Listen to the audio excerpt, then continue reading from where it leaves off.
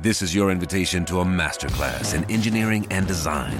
Your ticket to go from 0 to 60 with the Lexus Performance Line. A feeling this dynamic is invite only.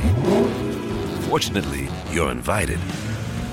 Experience the exhilaration of the Lexus Performance Line and some of the best offers of the year on select models at the Invitation to Lexus sales event, now through April 1st.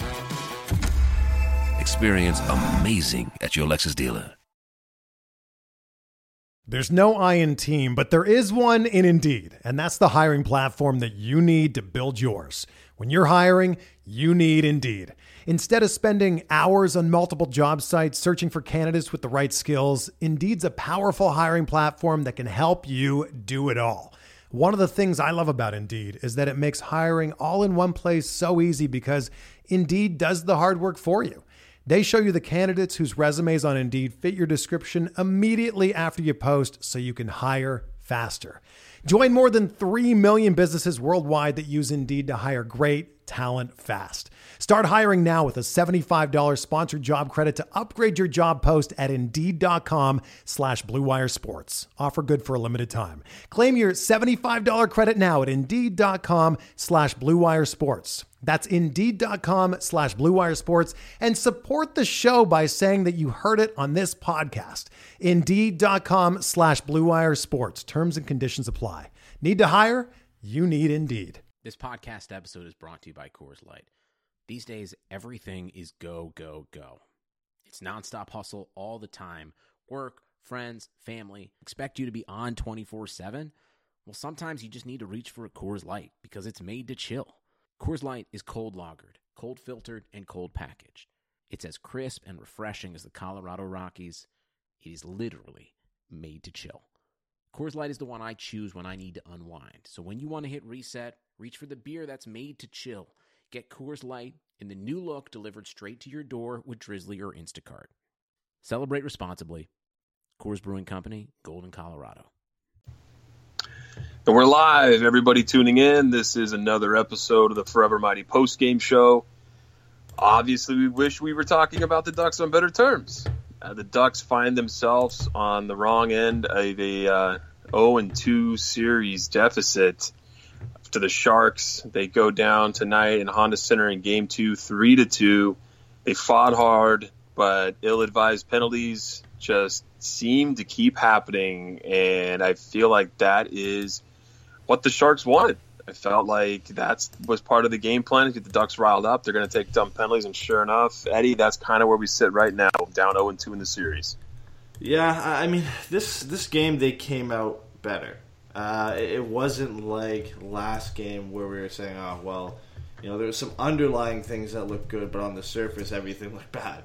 In this game, I think this is the game we expected. You know, the close one-goal game where there was a lot of fight from both teams, and the Ducks just couldn't come out on top. But you know, it's disappointing being down 0-2. But people got to look at this in perspective, and it's not over. I mean, we said this on the last show, and it's hard to sit down in a hole down 0-2 and say it's not over. But you got to have some faith that this team can come back, and I know they haven't really shown it, but I felt like they fought hard in this game, and they really battled at times, and you know they can come out. And if San Jose wins both games on home ice in Anaheim, there's you know, the Ducks can go and do the same thing in the Shark Tank as San Jose. It's not going to be easy, but I mean, the Sharks can do it. I feel like Anaheim can come back and do the same thing. They just got to up their game. Well, and I don't want to kind of shoot down what you just said right there, but according to NHL publications, they just tweeted out, teams that take a 2-0 lead on the road in a best-of-7 series hold an all-time series record of 70-19. That's a 70.7% chance of closing out. So you're saying there's a chance? There is a slight chance that the Ducks can turn this around. Look, it's happened. Yeah, we all know what happens. I'm not going to be bad news the entire show, but it's pretty tough to swallow. This is not the type of situation we felt the Ducks were going to be in right now. We really felt like it was going to be at worst a split, and at best, obviously, a 2-0 series lead. And just to find the Ducks not in this position after the way they played down the stretch, sure, there were holes in the game, but, I mean, you and I kind of touted the Sharks as a good opponent.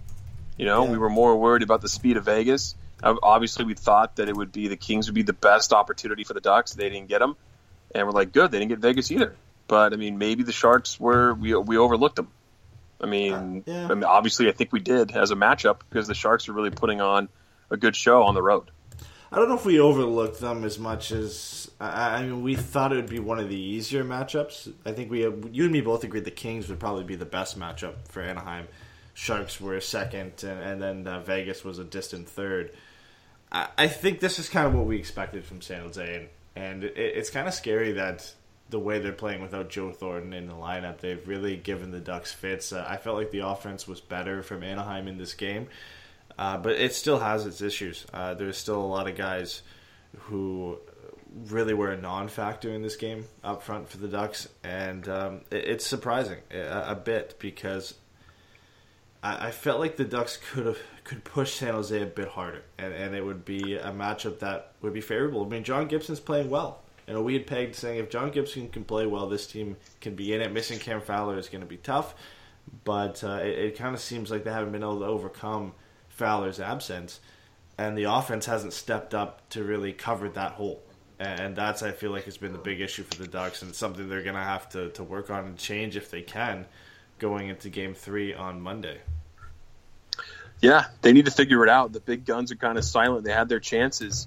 Let's get into the pregame here. Bieksa slots in. Andy Welinski comes out. That's a move that we were hoping for and ended up happening here. Yeah. And then look at the rest of the lineup, the scratches. Obviously, Cam Fowler still out with that shoulder injury. Corbinian Holzer, Jason Chimera, Captain Canada, Troy Terry, and then, as I just said, Andy Welinski out. It's Gibby versus Martin Jones. That's the matchup we absolutely thought was going to just maintain. No goalie. I mean, come on. No goalie was going to slot in here, but then got to put it up. Let's go ahead and run the intro and get the show started. Trying to get by Benning. Darnell Nurse left it in the corner, gets up center. Perry scores! Corey Perry! Lilia able to shake away from Solani. It's given away to Solani. Around in front. Score! Teemu Solani with the steal. Three of the fans want one. Score! Off the floor! On the board! Paul Kariya!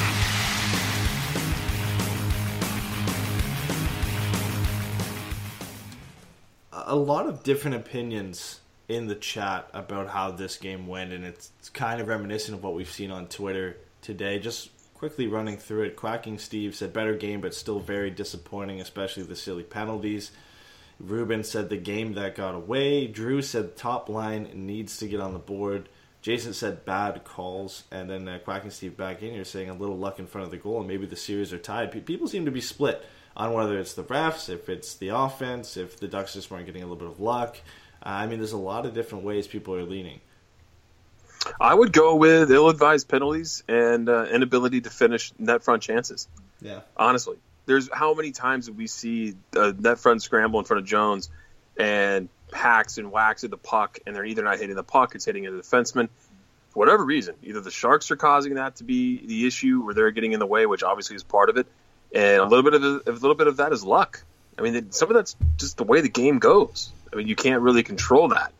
But, I mean, if they're able to finish in front of the net, I feel like there would be an opportunity for this series to be split right now, especially with the posts being hit. I mean, Perry hit a post in the second period after Lindholm put a goal in. I mean, spoiler alert, obviously, right? I mean, yeah. Not that anyone doesn't know the outcome of the game. But, yeah, I really feel like that could be the case. That what's killed them the last two games, I mean, for me, is the net front presence and the penalties. Yeah, and the penalties weren't as much of an issue, I think, in this game. More so the issues, I think, that people had with penalties is ones that weren't called and ones that were called, because a lot of hands up in the air about the Montour penalty. That was borderline. I mean, it was ended up calling hooking, which I think was really surprising. I mean, if you're going to call that anything, I feel like it's maybe borderline interference. That one stands out because San Jose gets a goal off that, and that's where I think all the refs winning this game for San Jose talk comes from. And then, of course, right before that, Kasha was tripped up by Tierney, and that was missed. On the broadcast, they said that he had stepped on the stick, so maybe that's what the refs had saw. So, that's where a lot of this ref stuff comes from. Is it's always, I mean, if they don't score on that power play, we probably don't hear about it, right? I mean, if that Montour penalty doesn't lead to a Sharks goal, which ultimately ends up being the game winner, I believe, I mean, we don't really hear about it. It doesn't really come up. Maybe maybe a little bit, but it's definitely not at the forefront of discussion as it is after this game.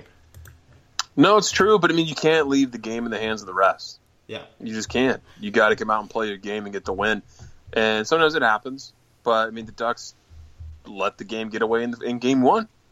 So even if this game got out of the way, it'd be a tight series 1-1, which is not ideal, but it's not terrible. Now they find themselves going on the road, not getting the matchups they're going to want.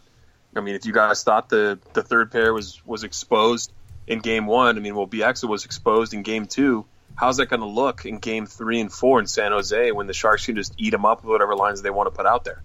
Yeah. It's a dangerous game Anaheim has put themselves to be playing on the road down 0-2. And sure, there's chances where the Ducks can come back and win. It's happened over their NHL history. And, you know, it's not a big chance, but we're not out of it yet. I mean, that's the positive thing. But looking back at it, the Ducks are really putting themselves in just a brutal position going into game 3. But let's kick off the first period here and talk about, I mean, no one thought the Ducks were going to come out and dominate as well as they did. At least I did, and I was blown away by it. And to get the goal, Jakob Silfverberg with, I mean, what was like a 60-foot shot just inside the blue line, just fools Martin Jones. First shot on goal, 40 seconds in, all of a sudden it's 1-0 Anaheim as he was in alone, 1-on-3. Yeah, I thought that hit something originally when it went in, but I looking at it again, I think it just ends up fooling him. I think he was a little bit surprised with how quick Silfverberg got the shot off, and we're used to that from him. I mean, he has an underrated release, really quick release, and he just surprises him to shoot it from the top of the blue line and gets past him. And the Ducks started very well. I mean, with that goal, even before that, and just after that too, they were starting strong, a lot of energy, what we expected of them after a disappointing game 1. Obviously, it didn't continue throughout the entire first period, but that's how you want them to start, and honestly, that's how they're going to need to start and continue that momentum when they go into Game 3 as well, because it was a good start, and getting that goal, as lucky as it was important to the Ducks start in this game. Yeah, and the success, the momentum part of it anyway, would continue with just massive hits. Ritchie with a big hit on Paul Martin, Lindholm drops Kane open ice, and then Boschman with the hit of the series just absolutely levels LeBanc. Wow, that was a hell of a hit. If that didn't get you off your feet and bring back old memories of Boschman lining people up, I mean, I don't know what's going to do it for you there. But I mean, those are some vicious hits by the Ducks, and that's the kind of hockey we expected to be played. Yeah, I mean, they came out mad, to say the least. I mean, the Ritchie hit was pretty big. Lindholm's hit was really big, and he ended up hurting Kane. Kane was bleeding on the bench. He was a little bit upset, but it was his stick, I think, that hit him in the own face. And then Boschman's hit was just massive. I mean, some Sharks fans were complaining that it was a dirty hit. I don't know how you would see that. I mean, he does kind of hit him in the numbers a bit, but it's far from dirty. Just a massive hit. Like you said, we don't really see that from Boschman anymore. So it brought back some good memories to see not just him, but everybody getting involved physically in the early parts of this game.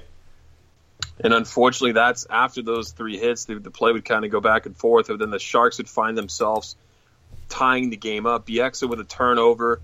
Dylan from the point throws it at the net. It goes off the inboards, the lively inboards, as John Allers and Brian Hayward always like to remind everybody watching Prime Ticket. Goes wide on Gibby one way, pops out on the other side. Just unfortunate, but Sorensen was there to bury it. All of a sudden, it's 1-1. Yeah, I mean, I didn't really notice the boards that much during the regular season. It feels like they've stood out a lot more in these first 2 games of the playoffs. I mean, it's somebody's put some corks or something in the boards because everything seems to be flying off them. And this one, nobody really picks up Sorensen down below, but I guess you don't really expect it to have that kind of bounce off the boards, and he's just wide open. Again, you can't really blame Gibson on this, and that's all 4 goals up until this point that he's kind of been unlucky on. I mean, we talked about the other ones in Game 1 where they necessarily weren't his fault. This one you can't blame him either because nobody's reading that play off the boards other than really Sorensen, who finds himself in the right spot to bury it and make it 1-1. Excuse me, I had a cough. Yeah, nothing you could do on that play. Sorensen in all alone there. But I was impressed with the Ducks' resilience. They came out next shift and started dominating. And Kasha ends up getting a great turnaround shot chance. And I feel like they're able to get pressure on there. And then is when we get the penalty that everyone's upset about Montour caught a little flat-footed just inside his own zone, reaches out with a kind of a free hand, grabs a Sharks player. I don't remember who it was. All of a sudden, he goes to the box. That spells trouble because Couture is on a 2-on-1 with LeBanc, and LeBanc with a hell of a pass goes through Hampus Lindholm, who's down to block the pass, and then Couture and alone on Gibby. He was very reminiscent of Evander Kane's second goal from game one. Walks in all alone, dekes him and buries it. And now the Sharks have a 2-1 lead in the first period. Yeah, that's pretty much what I was going to say too. Is it was almost identical to Kane's goal in game one, and not much Gibby can do on that one. I feel like he overplays it just slightly. Couture doesn't make too much of a fake. You kind of can see that he was going to go backhand no matter what. You can't blame him again because it is on a breakaway. Ducks really couldn't backcheck fast enough. Great pass from LeBanc, and from what was a good Ducks start to the game, and even after the first Sharks goal, they got back into it. They ended up going out of this first period down 2-1, and I felt like they deserved better. They didn't capitalize on their chances at times, but they had a lot of energy in this first period, something we didn't see last game, and somehow they still come out down 2-1. Yeah, so then that period ended up being over at that point. Really, Henrique with another chance, but the Sharks would take that lead 2-1 at the end of the first. How did you feel overall about that first period? I felt I know you said you felt like there should have been like a better opportunities for them to bury it, maybe, but I felt like you can't leave it in the arms of the ref. You got to make your chances count. You got to bury your chances at that point. And although they might have been a little unlucky, I really feel like they just, I don't know, it's that finishing ability they were lacking. Yeah, and that's been noticeable in the first two games of the series. I know it's a small sample size, but we've kind of seen that so far. The one that stands in my mind from game one is Kessler hitting the post wide open in the slot. There's a play very similar to that from Corey Perry in this game later on, where in the second period, where he does the exact same thing. And those are plays you have to cash in on. The Ducks didn't really have too many of those in the first period. But, after the first, it was all talk about the refs. That was it. It wasn't talk about how the Ducks played, how they came out with energy, how they kind of shot themselves in the foot with both of these goals by the Sharks.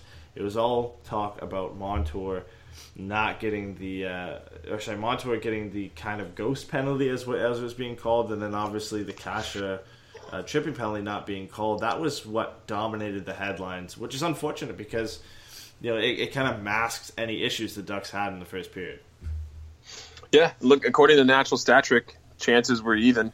Shots were the Ducks had one more shot than the Sharks, 7-6, right? 5-on-5 chances, and that's where they're playing the majority of the game. So you get rid of that power play goal and that soft call, it's a 1-1 game. So yeah, absolutely, that was the best the Ducks had to throw out there, and they gave themselves an opportunity, but came up short.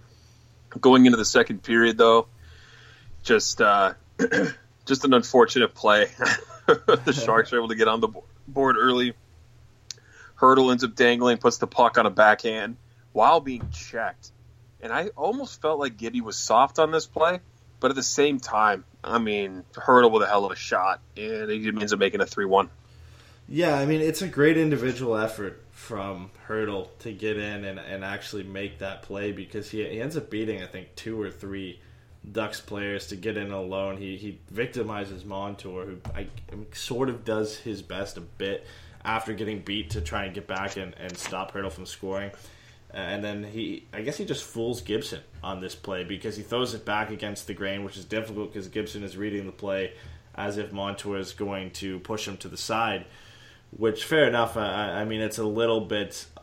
You can put this a little bit on Gibson's shoulders, but again, it's such a tough call to make because I feel like you don't expect Hertl's going to be able to throw that back to the other side because it's such a soft shot. He just floats it back to the left side of the net, and Gibson had no chance on that one. And it's disappointing because it was so early on in the third period, or in the second period. You're hoping that the Ducks could come off down 2-1 and rebound, and this is just... this was just a dagger at that point. You're saying, all right, now you're down 3-1. Things aren't looking good. The Sharks have some energy going in early in the second period. And that was one of the comments I wrote in on our notes here in the second period is, where's the Ducks' big guns? I feel like they're not getting the grade A opportunities we're used to seeing. Other than Perry's off the post, you don't really see the line rushes coming in and them getting just a great chance in on Jones. Jones has had to be good at times. But I felt like he hasn't had to be insanely good in this series so far. Is that the same vibe you're getting? I especially felt that way. I mean, obviously the Ducks would turn things around a bit here, but just so far that at this point, it's like, where's our top guys able to put the shots on net and bury some chances? Yeah, and that's all true. And one thing that I don't know if it's just the Sharks playing well, the Ducks playing bad, but one thing I noticed was the Sharks had an easy time setting up in the Ducks zone. There wasn't a lot of pressure. I mean, the Ducks were just sitting back and allowing San Jose to set up 5-on-5 in the offensive zone. There was no pressure in the puck. Any attempt to clear it, there was never a real, hustle to get it out of the zone. Bieksa was at fault for that multiple times, where he just kind of threw it to wherever softly and didn't really pay attention to where it was going to. And I think that's something that we haven't seen from the Ducks. I mean, usually they're pretty good in getting the puck out, and a lot of that's on Cam Fowler because he's one of the best, if not the best, defenseman of the Ducks for exiting the zone. So they're missing him a bit there for that. But that's something I think they need to look at as well, because they didn't get a lot of sustained zone pressure themselves. And then when San Jose came back and attempted the other way, they were really lackadaisical and they just let them set up more often than they should. And the Sharks tend to get a lot of chances from the high slot. Yeah. I mean, that's what I felt like, too. You thrown a stat to me on Twitter, and it was just so true. You could see that by watching the game. The Sharks end up getting a lot of chances from the slot, which is a prime scoring area. The Ducks like to do the pass. They like to go wide and cut back and throw to the point.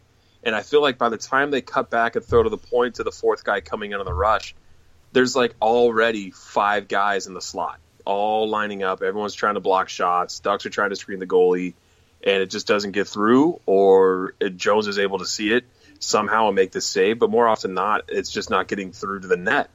I wonder if maybe there's an offensive change up they're going to have to try to throw in here to make things happen, because doing the same thing over and over again and not getting results is, the definition of insanity. And I feel like the Ducks just getting so many shots blocked, they got to find a way to break through the Sharks defense. Yeah, and there's something, a lot of things have to change and get tweaked before Game 3. This was by far a better game than Game 1, and there's a lot of things that went right for Anaheim in this game.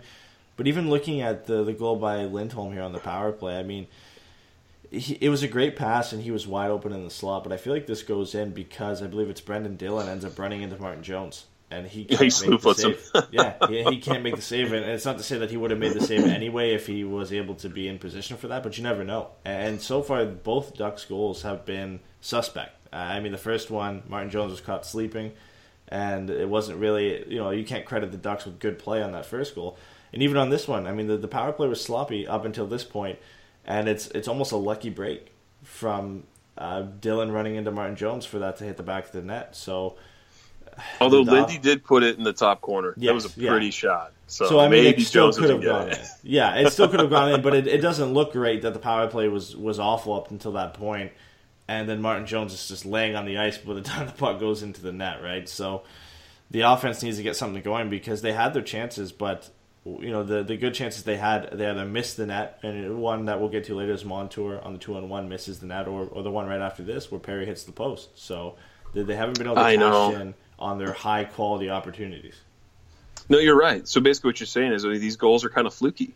Fluky things happened and they were able to cash in on, which is strange considering they can't cash in on plays where Montour is able to set up Perry on a pretty move and Perry hits the post. Or like you said, they're not getting in on their prime chances. They got some fluky shots.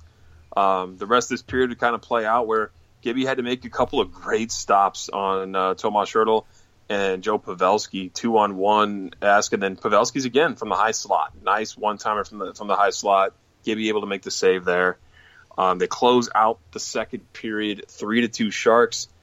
Better feelings. I felt good going into the third period at this point. I was like, look, all you got to do is stay out of the box, keep up some pressure, and don't make Gibby have to stand on his head, and then you have a chance. It never concerns me when there's like 10 minutes left, even 5 minutes left. I start to get a little worried the Ducks won't tie it up, because that's a lot of time when you're trying to get one goal, and you could pull your goaltender and create havoc in the offensive zone. Yeah. So I felt good going into this, but the way this third period would kind of shake out, Kane gets some chances in on Gibby early. Gibby stays strong to start the third period. Montour with just an awful turnover, and he was all over the ice tonight, Montour. Gives it up to Eric Fehr. Fehr puts it in on Gibby. Gibby makes the save. How did you feel about Montour tonight? I felt like there was a lot of good and a lot of bad. Just to talk about him for a second. Like, he was involved everywhere on the ice, but it wasn't always great. There was no in-between. It was either he did something really good or he did something really bad, it seemed like. I mean, he was involved in the 2-on-1, which is a little mix of both, where he did good to pinch up and get involved in that, but then he ends up missing the net. And then, like you had just said, this was just one of the worst turnovers I've seen for the Ducks all season, other than the exit Dylan Larkin. Oh, you had to say it. Game. But this was bad. I mean, luckily it was Eric Fehr that ends up picking up the puck. I mean, if that's Pavelski, Evander Kane, Logan Couture, that could be in the back of the net. And it got pretty close anyway. I mean, Gibson, in the final seconds or final minutes of the second period and early on in the third, 6-7 straight highlight reel saves that he has to make to keep the Ducks in this game. I mean, it's unbelievable because even right after this one, you've got Gibson robbing Tierney on the best save of the series. I mean, he throws a stick on the ice and gets over with his blocker and makes an unbelievable save. He's showing that he can stay on his head and back this team to a win, but the offense isn't supporting him, and Montour is kind of at the forefront of that because he's doing some good things, but then he's at the bad end, and usually when he's on the bad end of some things, it's really bad. Yeah, I mean, and you don't get a lot of chances in this third period for the Ducks. They had a great power play opportunity where they just couldn't cash in front of the net. I felt like they got a lot of puck movement there. And this was right after Tierney was robbed by Gibson, as you said, where Gibby had to stand on his head and make some great saves. And here's the dumb penalty number one. Sorensen flying up to the neutral zone. Nick Ritchie sticks his stick out. How much more obvious can you make it? Like, I know what he's doing, but how much more obvious can you make that happen? It's a trip, Tierney but it's flew a bit like of 15 feet. Yeah, it's a trip, but it's a bit of like he just flew off the ice. I mean, he was flying a bit he bounced it off the boards to get by Ritchie, but I mean, he sells it a bit. But it is a call. I'm not saying it's a bad call or anything like that. You're going to call that 100% of the time, and he made sure that he sold that to get that called. Of course, yeah. He let all his feet come up like Superman down the neutral zone for sure. But I mean, so the Ducks end up taking the penalty there. And then Montour, as we just talked about with Henrique, elects to shoot the puck, which was great. If you hit the net, goes wide, comes back out. Just not the way we wanted to see things going. And then we get the worst penalty of the night with about 3 and change to go. Corey Perry would just absolutely blow up Melker Karlsson along the boards. And he gets a 2-minute interference call. I mean, Karlsson did not expect this hit. He's facing the boards. Doesn't have the puck, to my knowledge. I didn't see the puck touch him. Mm-hmm. His helmet went like 15 feet into the corner with how hard he got hit by Corey Perry on this play. Yeah, it's a weird play because when I first saw it, I was like, he's getting a suspension. I mean, there's no doubt in my mind, and everybody had thought it was a headshot because of how far that helmet flew right into the corner. I mean, I thought it was a headshot at first. When you look at it again, he doesn't really hit him from behind. He hits him in the shoulder, doesn't hit him in the head. I think the head snap almost from hitting him in the shoulder and just being unsuccessful. Oh, he was totally unprepared. Yeah, is what throws the helmet off. And the helmet flying off is what makes it look so bad. I mean, the hit is big, but the helmet flying off makes it look that much worse. He wasn't really touching the puck. He had a stick in there, so he was involved in the play. It's still interference. It is still interference because he doesn't have control of the puck. But he is involved in the play. It's not a headshot. It's slightly dirty because you don't need to make that play. You don't need to hit him. You can just go in and join the scrum on the boards. And the Ducks were playing on the line all game, and they crossed it here. And I don't think Perry's going to get any discipline from this, any suspension or whatnot. People are saying he might, but you look at this play. No, he's good. Yeah, I don't think so. I mean, it would be really harsh to give him a 1-game suspension, I believe, based off that hit, because it was slightly dirty, but we see hits like that all the time. But again, I mean, the Doughty hit in the game against LA, it was kind of similar in a way, not like in the style of hit, but how it was kind of borderline, and I feel like they could lean towards that and all the suspension we've already seen so far in the playoffs. If he gets 1 game, I'd be surprised, but it's possible. I don't know. I mean, McNabb totally elbowed and decked Kopitar last game, and they didn't call anything there. There's no supplemental discipline. So they're letting a lot go, but they are calling things. This wasn't like a Nazem Kadri hit that he had, which was just ugly and brutal, and deserved the 3 games that he got, which is crazy. I mean, getting a 3-game suspension is nearly unheard of in the playoffs, which you do something egregious. But I think Perry's fine. Sorry, guys, anyone listening, I keep having to clear my throat, so if you keep hearing that, I apologize. I don't know what it is. Maybe I'm getting sick like Eddie. I got to keep drinking water here, so I'm not coughing, but I apologize for that. So the Ducks end up pulling John Gibson. Perry has all day around Jones and is not able to get a prime shot on net. He kind of circles out to better his chances through coverage, and Jones is there to make the save. I feel like this is one of those things we talked about a few minutes ago where they're getting chances, and they killed Perry's penalty. He comes out and you figure this is his chance. He's all alone on the side of the net, but unable to convert. Yeah, and I don't want to discredit Jones because I felt like he made a couple good saves in this game, but this was the same thing in Game 1 where the Ducks were just shooting pucks right at him. I mean, they had quality chances. They either missed, hit the post, or they shot it right into him. And this was the same on this play. I mean, Perry has all day, like you said, he takes it from behind the net. He has the whole net to shoot at, and he shoots it right into Jones. And I get it's difficult, and you've got a lot of guys around you, and it's tough to pick that corner, but he's the guy we're paying to pick that corner. And he shoots it right into the chest. I mean, it doesn't get much easier than that for Martin Jones, and you've got to make something with that play. And while we're on the topic of not cashing in on your chances, there's a couple times where I felt like the Ducks were overpassing in this game as well. I don't know if it was on the power play, but I remember one chance where Getzlaf gets the puck on a great pass across crease, and he doesn't one-time it. He takes it, and then he sits there for about 10 seconds, looks for a pass, and it gets blocked and cleared out of the zone. I mean, he just held it. Yeah, he held it above the circle. I remember seeing that too. Yeah. We've talked about this endless amount of times with Ryan Getzlaf. Is when he's in those opportunities, he has to shoot the puck. I mean, just wire it.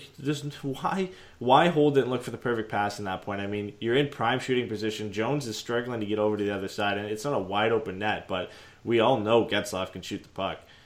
He's got to wire those chances when he gets them. But more often than not, 90% of the time, he receives the pass and then looks to make the next pass after that.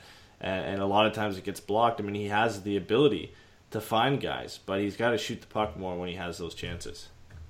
He does. That's been a knock on his game since he's come into the league. But he's also addressed it and said that he's just not a shoot-first guy. Yeah. He's always said, I'm always going to look for the pass. It's always what I've done. It's always what I'm going to do. And unfortunately, that would not bode well for Anaheim tonight as they fall to the Sharks 3-2, and now they're 0-2 in the series. That's kind of how, I don't know. That's kind of how this game was shaping up to be when they're not able to put in the chances, when they're getting grade A opportunities. I mean, I kind of felt like at the end of this game with Perry taking that penalty, that was kind of all she wrote, unless they pulled off a miracle there at the end, and unfortunately they weren't able to. The Ducks are going to have a tough road ahead, but we got some post-game chat to talk about before we get to you guys' questions. The big one being Welinski sits, in comes Bieksa. Bieksa had a terrible game. I really feel like Bieksa and Welinski were interchangeable at this point with how bad they played. Yeah, not holding back. I mean, he was not good tonight. And I guess, I mean, we didn't expect it. It was funny because we were all kind of optimistic, I think, for the first time this year about Kevin Bieksa getting back in the lineup because of how bad Pettersson and Welinski played in Game 1. And he comes in and he does what he always does. He doesn't really have that great of a game. Has struggles in his own end. I mean, he didn't stick out with any horrible turnovers in this game, but he just played a bad game all around. So I don't know what they're going to do for Game 2. Or Game 3, I mean. I'm not sure. I feel like Kevin Bieksa probably just gets back in the lineup no matter what because he's healthy. I doubt they sit him out because right now I'm not sure there's much of an advantage of having Welinski or Bieksa in the lineup. They're pretty much going to offer you the same thing. So, Welinski had a bad Game 1. Bieksa's had a bad Game 2. Unless Fowler's ready to go, which we all know he's probably not. There's nobody else you can bring up and play. I mean, we have a question about the goals because they lost tonight, and some of the guys may be coming up from there, so we can get to that later. But that's the only thing I can see really taking Bieksa out of the lineup at this point. I would assume he's on the roster and playing for Game 3 in San Jose. I mean, look, the Ducks had a pair of defensemen on the ice for 0 scoring chances for, and it was Pettersson and Bieksa. They were not out there for a single scoring chance for the Ducks. They were combined minus 14 in that stat category, meaning the opposition, the Sharks, had 14 chances when they were on the ice compared to 0. So they do nothing to stimulate this team's offense. And that's a good chunk of time. They're playing almost 13 minutes, or BX played 13 minutes combined, and Pettersson played 12:43. So right around the same amount of minutes. It's unfortunate. But I don't think that BX is an answer, and I don't know who else they're going to call up. If you want to hop on that question right now, that's a good time to do it, I think. We can get to the BX who's he interchangeable with. They're obviously not going to put Welinski in. We know they're not going to call up Jacob Larsson because they haven't done it all year. And, I mean, so who are you looking to? Do you need to bring another defenseman up, or do you really got to try a way to spark this offense? I don't know. I mean, we'll get to the question now because Derek says, since the goals lost tonight, so if you didn't know, the San Jose Barracuda won their game, and I believe San Diego had to win to get into the playoffs. They ended up losing 6-3 to Tucson, which means they're out. The Barracuda are in, of course. Another link to the Sharks and Ducks with both their minor league teams battling it out for playoff spots. So now all those guys down in San Diego are available to be call-ups for the Ducks. I mean, they already were, but now there's going to be no playoff run for San Diego. We could see them getting called up, but I just don't see. I mean, why would you throw those kids into a fire in Game 3 where you need to, I mean, this game was a must-win. Game 3 is even more of a must-win because going down 0-3, it's pretty much a death sentence at that point. It's only been, 4 or 5 teams ever to come back from down 0-3. So, I don't know. I mean, I would like to see Jacob Larsson get called up. You know, maybe Jacob Magny gets called up. But in Game 3 in a playoff series against the San Jose Sharks, I just don't see it happening. I feel like nobody at this point takes BX out of the lineup because he's healthy, unless, of course, he still has issues. And then if he does, I would assume Welinski probably just comes back in because he's already gotten a taste of playoff hockey. And I just don't see them throwing a kid in unless they go down 0-3. Maybe they try some things. You know, they throw in maybe Miller, but at this point I don't see why you would do that because Gibbs has played well. Or maybe they throw in Troy Terry, or maybe they bring up a defenseman and throw him in. But I feel like that's only happens if the Ducks do go down 0-3, which of course we don't want to happen. But I feel like as of Game 3, we probably see the same lineup we saw tonight. Yeah, and on the goaltending front, though, I know you mentioned Miller for just a second, but I mean, show me a soft goal that Gibson's given up in the playoffs. I don't really see one. I mean, if I know that I said it would look kind of maybe the one that was lofted on him on the backhand. I believe it was Hurdle with that one. Maybe, but he's already moving right to left. That's hard to pump back and then get enough on your edges to come back and make a blocker save like that. And I mean, Hurdle's a talented player. I mean, he can make that shot, and he made it happen. So other than that, though, I mean, what are we looking at here? I mean, a 5-on-3, Evander Kane walking in all alone, Couture walking in all alone, a point shot from Burns that nobody saw even had a chance going in other than Burns because he's able to make those happen. I don't think it's Gibby. I've heard people trash Gibby today when I was hanging out with some fellow Ducks fans saying, why would we put Gibby in? Why wouldn't we put Miller? And he's a seasoned veteran. Why isn't Miller in there? Maybe it's time to pull Gibby out. I'm like, what are you talking about? This team can't score in front of him. I mean, whatever you want to say about John Gibson, but the Ducks aren't scoring, at least in Game 1. In Game 2, they get 2 fluky goals. But when it comes to defense, I mean, shoot, you're kind of stuck with what we have. Until Cam Fowler comes back, if they're able to hold on long enough, that's the only way that you're going to see another player come out of the lineup in favor of him. Yeah. And what used to be a position of strength for the Ducks is now a position of weakness. And the place where it really matters in the Stanley Cup playoffs, where we used to have an abundance of defensemen back there with Montour, Theodore, Vatanen, and I still don't think the Henrique for Vatanen trade was bad. I think that trade gets made 100% of the time, and Henrique has been a great addition to this lineup. But now with Cam Fowler out of the lineup, it exposes all those holes because, Francois Beauchemin is not a second pair guy. And Welinski and Pettersson are guys you don't really want to have on your third pairing in the playoffs, but there's really no working around it. And a lot of that is just on, I think, roster composition for the Ducks a bit, because that bottom pairing has been like that since the beginning of the season, and they thought they could roll with BX and Beauchemin and among others to carry the load on that bottom pairing, and it's never been good. And I don't know what they do in the offseason. They have guys like Pettersson and Welinski, Magna, Larson, all those guys they can look at for the beginning of next season. But this is something that should have been addressed in free agency last year. Bringing in some guys who are a little bit younger and that could have been serviceable on the bottom pairing, and even at the deadline. I mean, we talked about a guy that I really wanted to see come over was Ian Cole, who's now in Columbus. They only cost a second-round pick, I believe, for him, or a third-round pick. I feel like he would have been a good option for the Ducks on the third pairing among a lot of other guys who had dealt on trade deadline day as well. So some missed opportunities there for the Ducks to really fix this problem, and not really looking forward to seeing what they would do if one of their guys was out of the lineup. I got to add one thing before we continue here. You've got literally everybody in the chat calling Chris Kelly Captain Canada now, so so Drew said Randy would probably add Captain Canada or Chimera over Troy Terry, and I just had to cringe a bit because now he's literally referred to as Captain Canada, and I have to read that every time we talk about him. So I do what I can for you. I know that he is a beloved player for your country, and he did well. He had a goal, I think he did.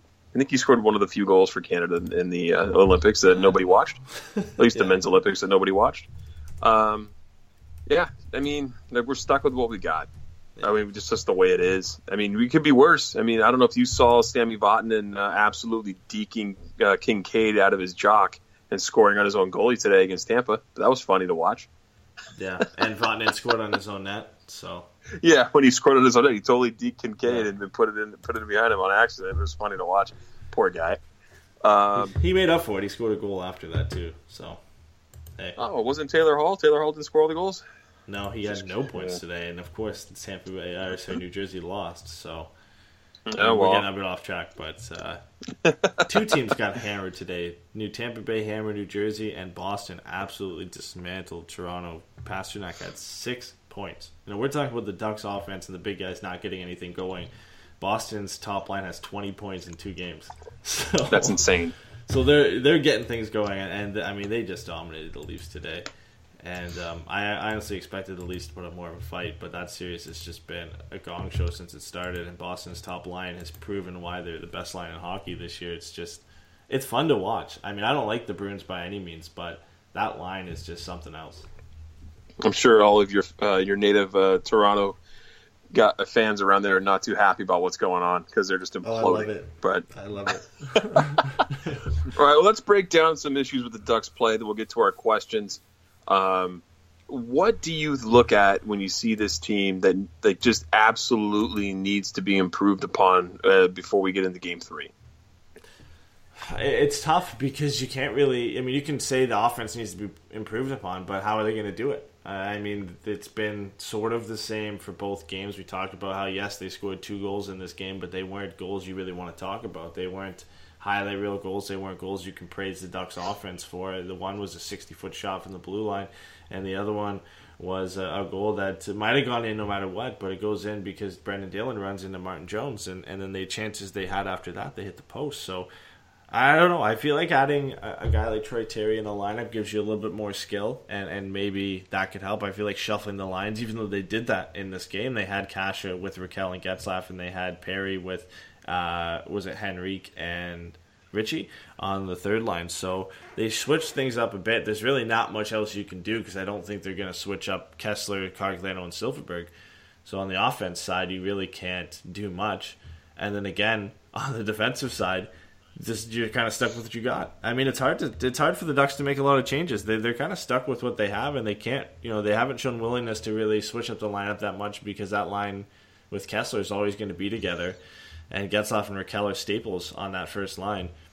I think checking your discipline a bit, but they actually did a decent job at times in this game, other than the bad penalty by Richie and Perry. So for the most part, for the majority of the game until where it really counted, they checked their discipline until the final bit of the game. I don't know, honestly. I mean, I'd like to hear your opinion too, but I don't know really what they can bear down and work on. If they're going to go into practice and say, what are we going to work on? I don't know, because they've had these issues all year. They've had issues with depth scoring at times. They've had issues on the power play. They've had issues with discipline, and they haven't fixed it up until this point. I mean, what's going to change in a day that they're going to change it and fix it?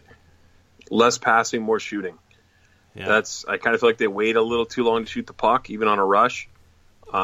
They always like to do the cutback play, which I feel like every team knows they do now. They come in along the boards, cut back, look for the trailing guy to come in. Yeah. I mean, obviously I'm not an NHL offensive coordinator. or coach. So there's a reason for that. But just from what I see from the eye test, I feel like they come in with speed, which is great, and they always have a guy that's on them, a checker on them, and they cut back and center the puck, and then the slot's clogged. I don't know what it is. I don't know what else they need to do other than find a way to break through that Sharks defense and able to get rebound chances. Jones has not had to scramble much. Yeah. For me, you got to get Jones moving. He's a good goalie. He had a really crummy year this year, but his playoff numbers are outstanding. And he hasn't had to be great. Like Gibson's had to be great in front of him. I mean, they've limited any quality chances that the Ducks have got for the most part, and then the ones they have, we already talked about. They hit the post or miss the net. So Jones hasn't had to do much. And Connor brings up in the chat, and this is pretty funny, but he says we were talking about what the Ducks could change. He says sounds like a coaching problem. So I mean, you gotta agree with him because. Nothing's been changed all year because they can't change it because this is how this team's coached. This is the way they set up. This is their system. Their offense is going to be the same with Randy Carlyle. Their defense is. It's hard to say it's going to be the same because with Cam Fowler in, it's a lot better. But the way they set up, the way they play is pretty much going to be the same, and it's not going to change. Randy Carlyle is not going to wake up and say, "Oh, I got to completely change this." And it's going to be a completely different team coming out in Game 3. It's going to be relatively the same. I think they played a good game here. If they can tweak a bit of things, like you said, shoot the puck more and just capitalize on your chances, then this could be a different series. I feel like they're close. This game showed they were close to the Sharks. A couple mistakes here and there, a couple bad calls that went their way, and this game could have been a win, and the series would have tied at 1. So it was close, but there's a couple things they got to work on. Well, you sent me a stat in Twitter from The Point, which is at PNT Hockey on Twitter. And they do stats. They put up random stats. I noticed, I've never seen this before, but the Sharks had 24 shots from the slot compared to the Ducks' 15. That's very indicative as to how the Sharks are attacking and how the Ducks are attacking. Yeah. I don't know what it is about Anaheim, but they need to figure out a way to get their shots in from the slot because that's prime. And the fact they're giving up just way more to the opposition is just really concerning to me. And they're not getting enough blocks, and Gibby's had to make some crazy saves. So, I mean, the only other thing that I can say about this team is stay out of the box with the dumb penalties and enable yourself to get some chances on the rush or the slot because that's the only way you're going to beat Martin Jones. And I know that they got Brent Burns, Norris winning trophy defenseman who's outstanding, which, I mean, you don't want to discredit him. He has a lot to do with how the Sharks team's playing, but you got to find a way to beat him. The Sharks team is not that much better than Anaheim. They're, like you said, they're close. Everyone had this series about 50-50, and there's a reason for it. The Ducks just aren't converting. Yeah, and the Sharks are doing a great job defensively pushing the Ducks to the outside. That's why the shot slots are so low for the Ducks. They can't get anything going, and the few they have, and the ones we keep going back to are the Kessler chance from Game 1 and the Perry chance from Game 2. The ones where they hit the post. I mean, they were wide open alone. You've got to bury those chances because they're not going to get a lot of slot chances. That's not going to really change. I mean, unless the Ducks can figure out how to get around this system for the Sharks, I mean, they're going to get a lot of chances from the outside. And when they do get those odd slot chances, they're going to have to make them pay. And they haven't done it. And I don't know. I mean, the Sharks, I got to give a lot of credit to the way they've played because they came prepared for this series. They knew exactly their game plan against the Ducks, and they've executed it 100%. I mean, it's been a great effort from them, and the Ducks haven't been able to deal with it. They came in, I think, thinking that, we had won our last 5 games in a row. We don't really have to. I mean, I don't know, but it just seemed like they really didn't feel like they had to change anything coming into this series. They hadn't played the Sharks since February. They really seen that the Sharks were slumping a bit, and the Sharks came into this series a more prepared team, and it showed because they're coming away, going back home with a 2-0 series lead. And we'll have to find out how that Game 3 starts off here coming up on Monday. Now let's get to the questions here. Where do you want to start? You want to start in the chat? Is there anybody in there that's asking, or you want to go to what we've had on Twitter? We'll go with the chat, and then we'll hit Twitter, and then we got one on Reddit like 10 minutes ago. So Connor asked us early on, he said he has a question for us. How truly hard is it to be a general manager? He said there's only a handful of good GMs in the league. So how hard is it to be a GM in general and then to be a good general manager? Well, I appreciate that because, as you know, I think being a GM is probably, I don't know, I feel like they all make a lot of really dumb decisions. So I feel like it's easier to be a GM than what's led on to be believed. Yeah. It's an old boys club, though. They all know each other. They're all buddies. Yeah. They all do the favorable deals. Yeah, except for John Chayka, the kid, who's like my age. He's like either late 20s, early 30s. But, I mean, how does Bergevin still have a job or in Montreal? Peter Chiarelli. How does Peter Chiarelli still have a job Jim Benning? in Edmonton? Jim Benning got an extension, too. Unreal. So, yeah, I have a feeling that it's not the hardest job to have. But then again, I don't know. But, yeah, I get where his sentiment's coming from. I should have asked Bob Murray when I ran into him on Thursday at Starbucks. I should have asked him. But I didn't. How hard is your job? Think I could do that? I don't know. No, I mean, really, Bob's done a good job for the Ducks. Yeah. I feel like I don't want to bash him on that. He's not made the trigger-happy, trades that I really wish that he would have, bringing in an offensive player like an Evander Kane. But you got to commend the guy with his defensive core development and goaltending development. I mean, really. And we have some young forwards coming up that we need to figure out what they're going to be with Sam Steele and Max Jones. But Bob Murray, I don't have a lot of bad things to say about him other than his coaching decision. I feel like there was probably a better coaching option other than Randy Carlyle. But we'll see where we go from here. If this is an early exit, I mean, maybe Carlyle gets another season. And if there's another early exit, then we're talking about a new coach.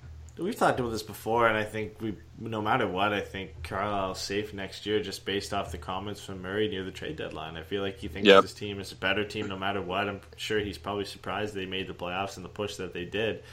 And all that just proves that he believes this team is going to be better next year. And I mean, they very well could. I mean, if they're healthy all year, they probably would have coasted into the playoffs and instead of making it in with only about 3 games to go. But I'm sure. I mean, we don't know. I mean, the only GM I've ever been is on EA Sports. So I don't have any experience on how hard it is to be a GM, but I'm sure it's difficult. I mean, he catches all the praise and he catches all the flack as well. And a lot of time it's the flack, and especially lately about him not getting anybody at the deadline. But you look at the Ducks' drafting history, which always gets overlooked. The guys they've been able to find, Andre Kasha, Josh Manson. Of course, that's not all credit to him. That's on the scouting staff as well, but he's a big part of that. So, I mean, it's hard. And there is, I mean, I agree with Connor. There's only a certain handful of good GMs in the league. I think Yzerman is one of the best. I think Bob Murray is up there, honestly, with one of the better teams in the league. Yeah, Poyle as well. So there are some very good ones out there, and then as we've already mentioned, there are some very bad ones. But and I feel like John Chayka has actually done a good job in Arizona. You look at how that team finished the season. I think they're going to be a lot better next year, and they have some good guys coming up. So there are some good GMs in the league, but you're always going to get a mixed bag, I think. Connor says Dmitry Filipovich for the next Ducks GM. After Bob Murray. I love Dmitry. Dimitri's great. If you guys don't follow Dmitry Filipovich, you should. He's awesome. So vote for him for the next Ducks GM then? Sold. All right, let's move on to the next question here. This was from Connor again in the chat. Connor's got all the questions today. He says, if Perry is suspended, who takes his spot? And he says, Terry maybe? Who do you think? I would think so. I would think Terry. Has to be. I mean, it doesn't have to be, but because you've got Jason Chimera and Chris Kelly, who could take his spot. Oh, wait, who? Who'd you say? Captain Canada and Jason Chimera could take his spot. But, I mean, the realistic option, probably the best option would be Troy Terry because he provides offense, and he's got a lot more skill and a lot more to add to the top 6. I don't think you want to throw any of those two guys into the other two guys into the top 6 because I'm going to avoid saying their names now, so I don't have to say it. So I think, I don't know. I feel like if he gets suspended, you probably see Andre Kasha stick on that top line. Then the second line is still the same, and I feel like it's an easy plug-in. I think to just throw Troy Terry on that third line with Henrique and Richie. It would. Why not? Yeah, it would make sense. At this point, to do that. You got to do something. So, yeah, I feel like that would be different. That would be the lineup, I think. Antoine Vermette's a guy I would take on the lineup right now. He hasn't added anything, and we had talked about this on the last show. He's there to win faceoffs, and I don't even know if he has been or not because I haven't looked at the stats. But, I mean, the Ducks lost the faceoff battle in both games, so unless he's the only one winning faceoffs, he's not really doing what he's paid for. I'd rather have Jason Chimera in the lineup. Maybe the other guy in the lineup as well. So maybe we could have one of those two guys going over Antoine Vermette, and if Perry gets suspended, which I don't believe he does, Troy Terry's the easy fit to put on that line. Yeah, no, I agree, man. 100%. Troy Terry needs to slot in. Yeah. And looking at the last question, I think, from the chat, unless we have some more, it was Drew said, so going forward, who steps up to turn the ship around? What lineup changes are made, and anything like that? Lineup changes, I don't see anything really changing on defense. Yeah. So we're not going to get an answer there to supply any sort of change. Those guys are just got to clean up the small mistakes they've made. On offense, I don't know. Yeah. I really don't. I don't really know who they're going to bring in here. It'd be minimal, I think. I feel like it would only be like an Antoine Vermette coming out or swapping Perry and Kasha back around. I think that's it, because I feel like the lines are pretty much set after that. I mean, you're not moving Henrique off the third line. Maybe you bump Nick Ritchie off to the fourth line, but then who do you bring up unless you put Troy Terry in the lineup? I mean, there's a lot of small changes that could be made, but you're not going to see that second line split up. You're not going to see Getzlaf and Raquel split up. So there's not a lot of moves you can make, really. I mean, I don't think there's many lineup changes made unless, like I said, just some small ones. Whether they decide to take Pettersson or Bieksa out, whether they decide to take Antoine Vermette out, or if they decide to put Troy Terry in. That's to the extent I can see of any lineup changes. For the second part of his question, who do you think steps up to turn this around? I'm going to say it's Getzlaf's line. He's the captain. Yeah. He needs to bring that line up and score, or at least assist on the goal. I think Raquel and Getzlaf are going to be the answer there. I really feel strongly about that, just because Getzlaf had a pretty decent game tonight. Yeah. He did have chances, and he kind of held on too long on a couple of plays, especially the one where he was in the high slot trying to make passing here. But he's the captain of this team. He doesn't want to go quietly. He's going to need to make some noise, and I feel like Game 3 is a good start for him to go forward with that. So I'm looking to that line to kind of get this Ducks team going. Yeah, I have to agree with you. I mean, I don't think Kessler's line is going to step up offensively, and I guess they really shouldn't have to be asked to. I haven't looked at the underlying They've been great stats defensively. Again, but did they shut down Pavelski's line for the most part again tonight? Because they did in Game 1. So if they did it again tonight, that's all you can really ask of them. And then Getzlaf and Raquel carried the load offensively for the Ducks in the regular season, and they haven't done that in this series. And yes, it's only been 2 games, but Game 1 they were pretty much non-existent. Game 2, at least Getzlaf looked better, and Raquel, he didn't look great. He was okay in this game. And out of a guy who is your top scorer and probably your second best player on the season, you need more than just okay. You need him to be great. I mean, you look at the Sharks' best players. Kucher's been great. Evander Kane's been great. Pavelski's been but you've got other two guys, other two top offensive threats on your team playing great. So those are the two guys you're going to have to step up. If the Ducks are going to get back in this series, that first line, and specifically those two, are going to have to lead the way. Yeah, Kessler ended up having a 5-on-5 anyway at 52%, Cogliano at 52%, Silverberg at 50%. Yeah, that's a decent job against top offensive players in my mind. So good on the Kessler line there, and Silverberg potted the goal, so that line got a goal. So you need to look to the other lines to start supplying some offense, and we've seen the Kasha, Ritchie, and Henrique line kind of slow down towards the end of the year, but I really feel like that Getzlaf, Raquel, and Perry line or Kasha line, whoever you want to slot in there, needs to step up and do something, because that's a line that was on fire towards the end of this year, and it's kind of cooled off. So we need to see that start happening, or the Ducks aren't really going to get out of this series alive. Yeah. And going into our last question, this one's from Twitter. Or sorry, our second last question, but this one's from Twitter. Alex asked, is home ice overrated? And also, is it possible that Vegas might have been the better opponent for the Ducks in the first round? So I don't think home ice is overrated, because you get your matchups. If you have the team to play up against, that's always good to have more games at home in my mind. I don't feel like it's overrated. And Vegas, I mean, I don't think I'd want to play them. They put up 54 shots on the Kings and only won 2-1. If not for Jonathan Quick, that game would have been over. Yeah, 5-0. Blown out. Yeah. So Vegas is very dangerous. I still think the Ducks don't match up well. I did not think they'd have this much trouble with the Sharks.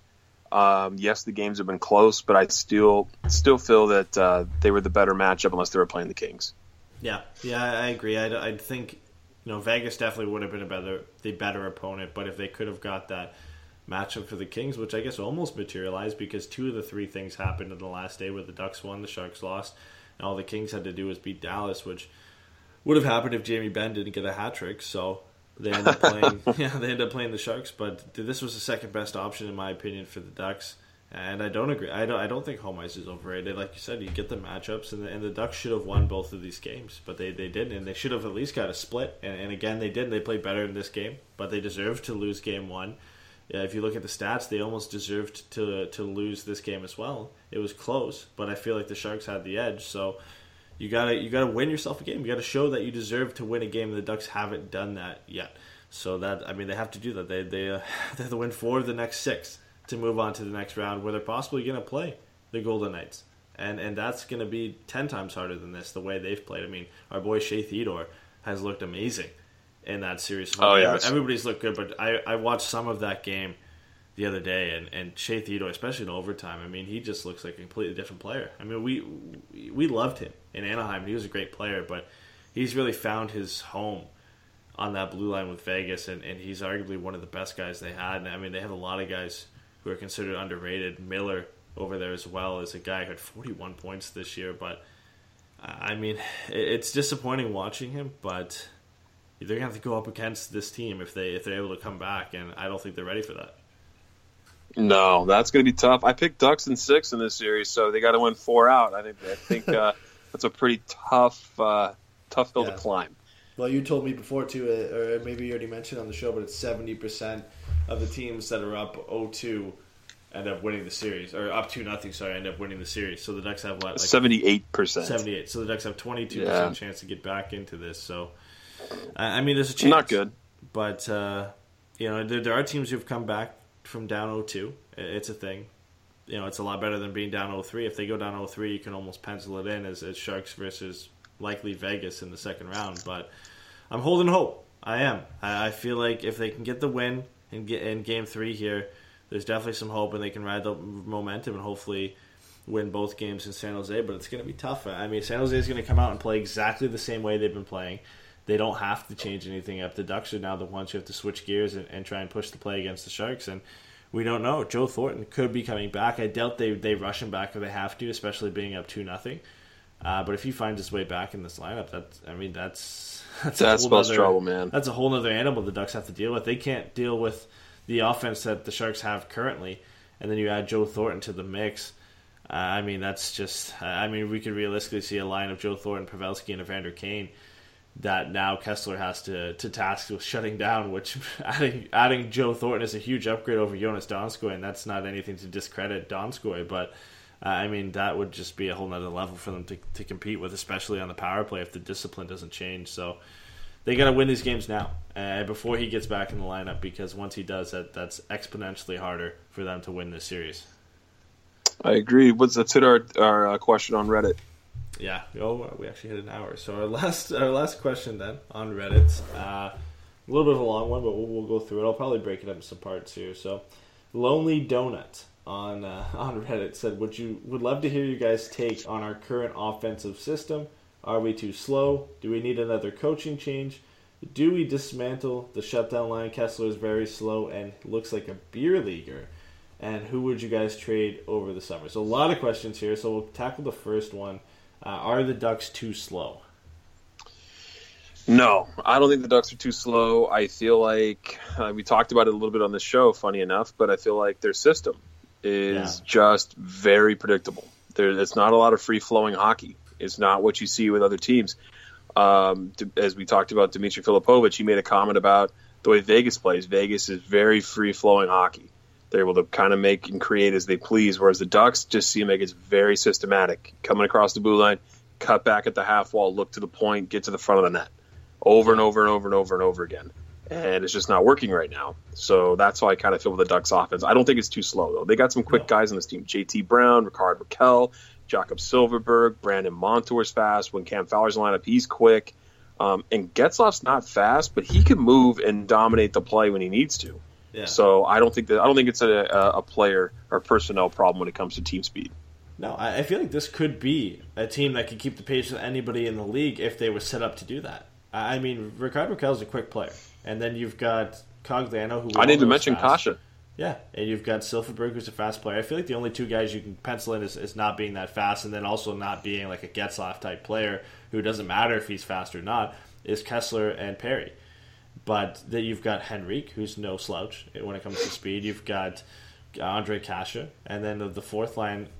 as it's constituted, isn't necessarily that fast, but JT Brown, possibly Troy Terry next year, a bunch of different guys that could come up from San Diego or make the team out of the CHL. You know, this team can be a fast team. It's just the system, I feel like, that's dropping them. And I forgot to mention Nick Ritchie is a guy who's probably penciled in as not being that fast. But you got three guys who are slow. And then you look at the blue line, you've got when Cam Fowler's in the lineup with Brandon Montour. I mean, that's a speedy second pair right there. Lindholm can move at times. Manson, I mean, he's not known for his speed, but he's definitely not necessarily like a boat anchor like Bieksa and Boschman are out there. So no, this team could be a faster team, and I feel like they could compete well with a team like Vegas if they were set up to play that way. And this leads into a second question, which we've already kind of touched on, but he said, do we need another coaching change? And I think yes. I mean, this team's transitioning now out of being a contender, out of being able to play that heavy style and dominate, to a team that's getting exposed for still playing like that. And they could be a completely different team if they were set up to play that way. I feel like they have the assets to play a completely different style that would work well for them and would work well in the way hockey's being played today by successful teams. You look at, I mean, Winnipeg's a heavy team, but they don't play like it necessarily. I mean, they throw the body a lot, but they're still a quick team in the way they play. And I feel like the Ducks could play a similar type of hockey to what the Jets do if they were set up to play that way. I agree. I mean, you got a guy like Big Buff just leveling guys like Mikko Koivu behind the net as he did the other night, which was insane. But then you also have guys like Nikolai Ehlers. You have Scheifele. You have Blake Wheeler. And Wheeler and Scheifele are not small guys, but they can skate. Like, that team can really move. I mean, they're big guys, but they use that to their advantage in the way they skate. I mean, they're not Connor McDavid fast, but they're not slow.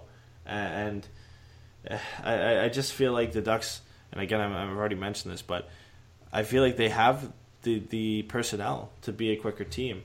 They're just set up to still play that rough and tough, big-bodied style of hockey that just doesn't really work. Yeah, no, it doesn't. It works if you have the speed, like the speed strategy to go with it. They just don't. They like to play along the boards a lot. Mm-hmm. So what else did he say in this question? He says, do we dismantle the shutdown line, and quoting that Kessler is very slow and looks like a beer leaguer. So... Oh, my God. I think that's harsh. Yeah, I think he's doing his job. He's also recovering from massive hip surgery. I get the criticism. Look, I understand he's not putting up goals like he has been in previous seasons, but I'm going to throw the guy a bone this year and see what he looks like coming out of summer and into training camp and beginning of next year, just because this injury was horrific for him. The amount of treatment he's had to endure, I mean, I wouldn't even want to be around that at all. I mean, doing acupuncture with 6-inch needles and learning how to skate and walk again with his hip. I don't know. I don't think he's a beer leaguer. I think he's a guy working through a massive amount of pain and doing his best. And honestly, I think he's playing some of his best hockey minus his interference penalties in Game 1. Yeah, and I feel like it's harsh, like you said, to call him a beer leaguer because he's dealing with that injury still. He's still rehabbing from that. You know, he has nowhere near the speed that he had last year, and that's not saying he was a quick guy, but he's not necessarily slow before his hip surgery. And now it's just tough for him to get up to that top speed and really match the speed of some of the guys he's going up against. He's going up against a fast line in Donskoy, Pavelski, and Evander Kane, and he's still doing a pretty good job of shutting them down. So you have to give him some credit there. I don't think they dismantle it. I don't really know what's the benefit of taking it apart right now. They're doing their job defensively. Offense has always been a struggle for them at times, and they really shouldn't. The offense shouldn't fall on their shoulders. It should be on the top line, and then secondary scoring should really come from the third line, from Henry, Kasha, and Ritchie, who's supposed to be that second punch of offense. And both lines haven't really been providing that at all in the playoffs, and at times you kind of see them disappearing during the regular season as well. So we'll answer his last part of his question here. He said, "Who would you guys trade this summer?"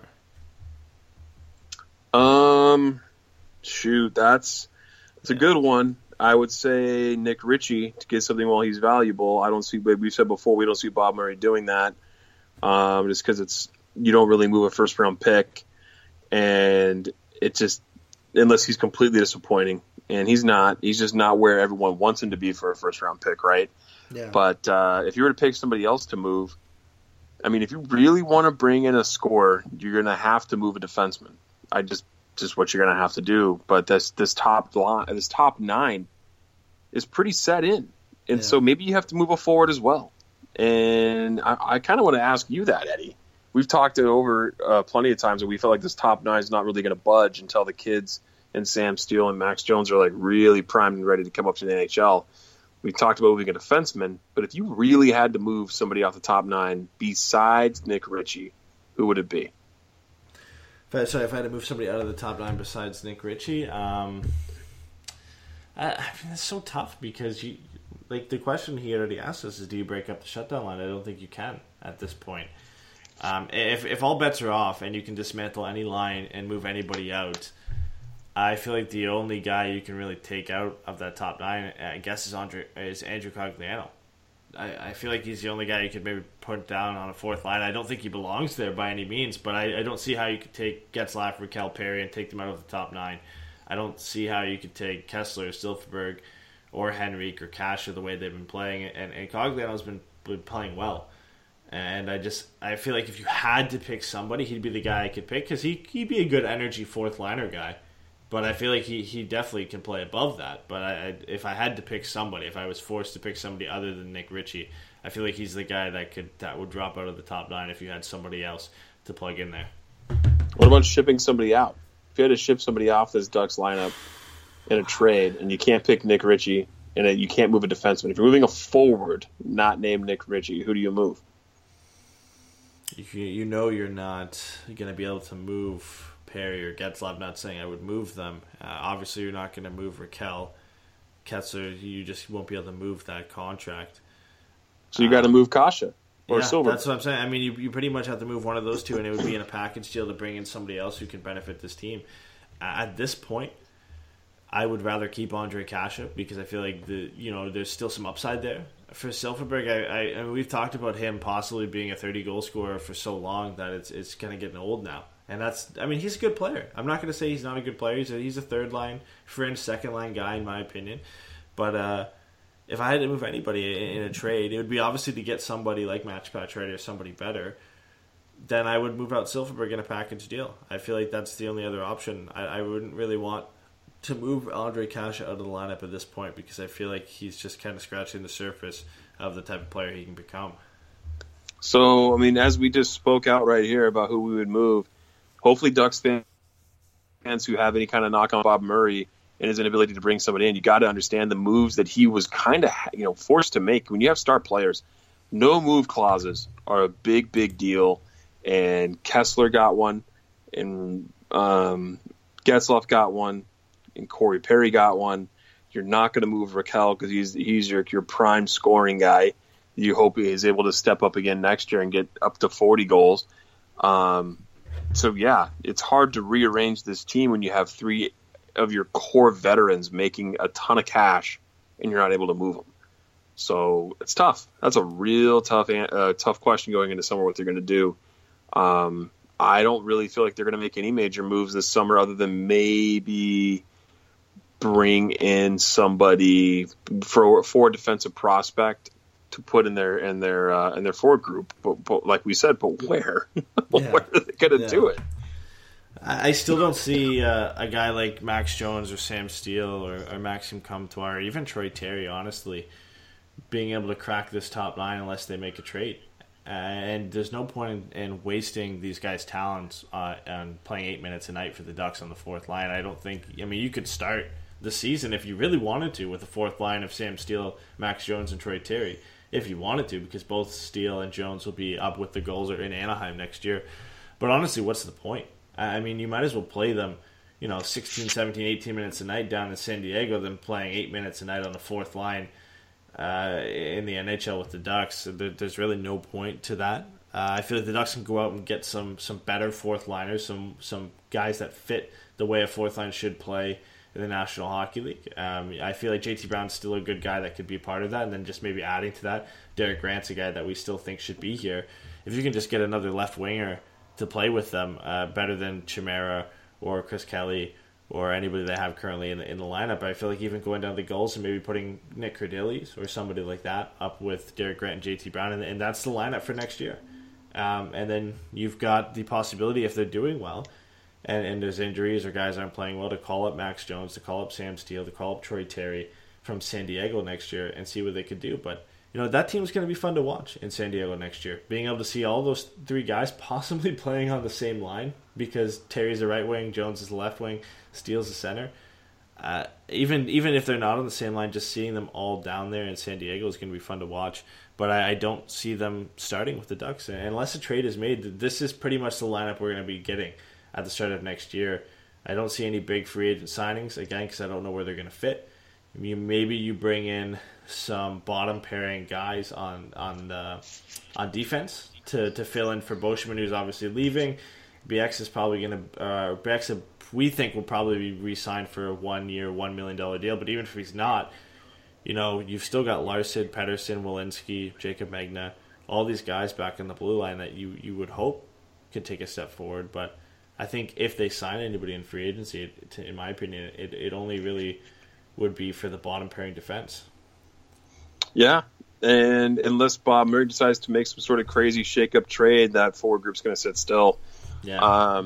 We got any more questions in our chat? Are we putting a bow on this one tonight and praying for better results on Monday? Yeah, I think we can put a bow on it. I mean, we're still somehow over an hour 15. We always find a way to get there, and thanks to everybody who joined us in the chat. I know it's a disappointing loss again, and we still had a lot of you in the chat on the last game, and for everybody who came out, I can't name everybody, but looking at the recent one, Connor, Chase, Drew, Derek, Gordon Bombay made it in here a bit.